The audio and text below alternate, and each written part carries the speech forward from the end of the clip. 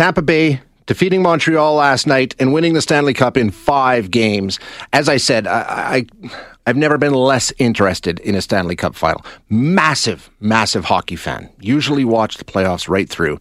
But I'm going to be honest with you, the whole thing just seemed a little off to me. And we're going to chat now with Reed Wilkins, host of Inside Sports on 630, chat about this. And you know, Reed, congratulations to Tampa. They won, and I know a lot of people say they're cheating. I'm not going to say they cheated because what they did is technically legal, but it sort of feeds into the whole, you look at the officiating throughout the playoffs, you look at the salary cap loophole with Tampa Bay, and there was something about the whole way the playoffs rolled out this year that made me think, we got a problem with the NHL. Do you agree, or am I overreacting? Well, you're completely overreacting about the salary cap thing. It's really? They didn't do anything wrong. I know they didn't, but that's the problem with the league, not Tampa. Shay, there's no discussion of a rule being broken at all. Zero. I'm not saying they broke any rules. I'm not saying they did. But what I'm saying is the fact of the matter that suddenly $20 million in payroll can be dropped. That they did something shady, which they didn't. No. They did something that any team would do and has done in the past, including Chicago. It was different, though. I think it was 2010 for one of their cups. Patrick came, but he came back much earlier. This rule, though, it's made by the teams. This is not something the league just arbitrarily decided or that Tampa Bay asked for special permission to do. The salary cap issue, to me, is irrelevant. It does not tarnish what the Lightning have accomplished. It should not be discussed in the context of them being a diminished champion or anything like that. Any team would do, and the rule is there because teams want this as a possibility, that if a player is hurt or several players are hurt, they have them on long-term injured reserve and they can work them into the salary cap. And look, once you get into the playoffs, like, how many guys are black aces? Oh, right? I know. Like it's if they're they not want to change Kucherov it, they can change Stamkos, it. though, Reed. But, well, still, it doesn't matter. And by the way, Steve Stamkos is... I don't even think he's one of the top 6 forwards on that team anymore, except on the power play. But I just don't even see that as a discussion point. For the officiating, I hope the NHL examines the officiating. And look, there are 2 different things. There are bad rules.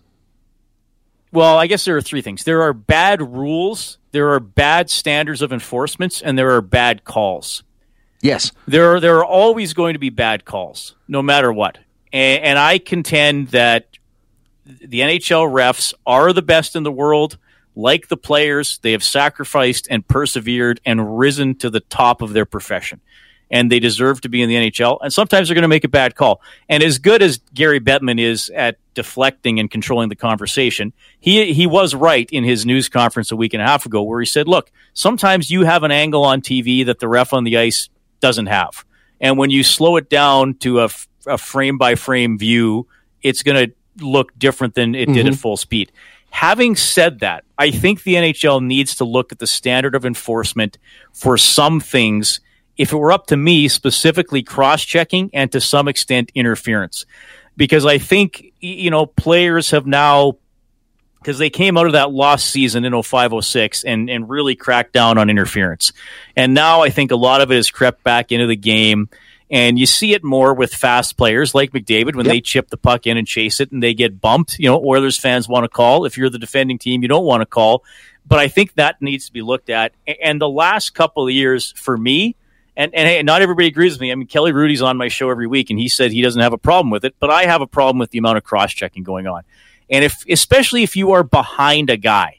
If you're a beaten player and another player has position on you with the puck or to get the puck, then you shouldn't be allowed to drill him in the back or even, give him a shot in the back to knock him off balance. So I think those things need to be looked at. There were some, quite frankly, embarrassing moments for the refs in the playoffs. The one at the end of the second period in that game between Vegas and Montreal was bad. I mean, we can go back over the Oilers season and find some missed calls that should have gone either way. Again, I think the standard of enforcements for cross-checking interference need to be looked at. And I think that they need to tell the refs too bad if one team is already shorthanded. If they commit a foul and you got to put them down 5-on-3, you put them down 5-on-3. Yeah, you know that's what I would suggest looking at. I think you're right. They're humans doing the job, and there's going to be errors, there's going to be mistakes. But I think you're right. It's the consistency, right? And that's all players and coaches have ever asked for. Is if it's a penalty in the first period, and if it's a penalty if we're up by a guy or down by a guy, then it's the same thing in the third period. But the rules seem to change so much game to game and period to period. You know, they're reffing based on the scoreboard, so nobody knows what goes and what doesn't anymore. That's the problem. Well, and that's what's frustrating for the viewer, whether you're a fan who watches a game every night throughout the season, or you just watch the Oilers, or you just watch Hockey Night in Canada. You know, I don't understand. I don't have a problem with each game having a different tone, as long as the referee establishes what's that going to be in the first 5 or 10 minutes. And I thought McDavid handled it very well in his availability last week, when he was asked about the reffing, and he said all the right things, but he did throw in there that he would like consistency from the regular season to the playoffs. And that's, you know, I think that's what players and fans want, that, hey, if I get slashed on November 5th and I lose control of the puck and the opponent is called, when I'm in the Stanley Cup semifinals on May 25th and I get slashed, I would also like that to be called. Yeah. And I think that's something that needs to be looked at too. Yeah, like you mentioned, the interference, you know, you chip it by the D-man and it's a race to the corner.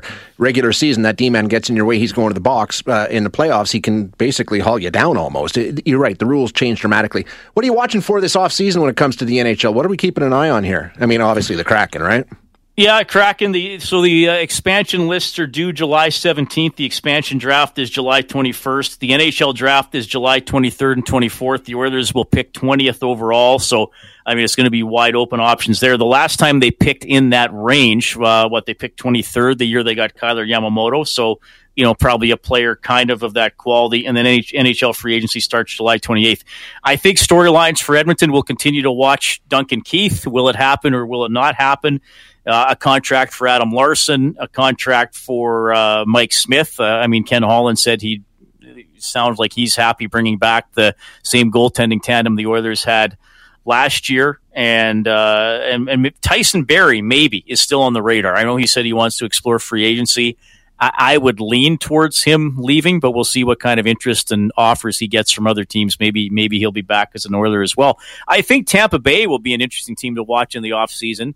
Because now they got to worry about as the you cap. referenced, Shay, okay, they went over the cap, but now they went over the cap in the playoffs. But now you're going to lose guys. I mean, it's pretty much a foregone conclusion. Yeah. Tyler Johnson won't be back. Where does he go?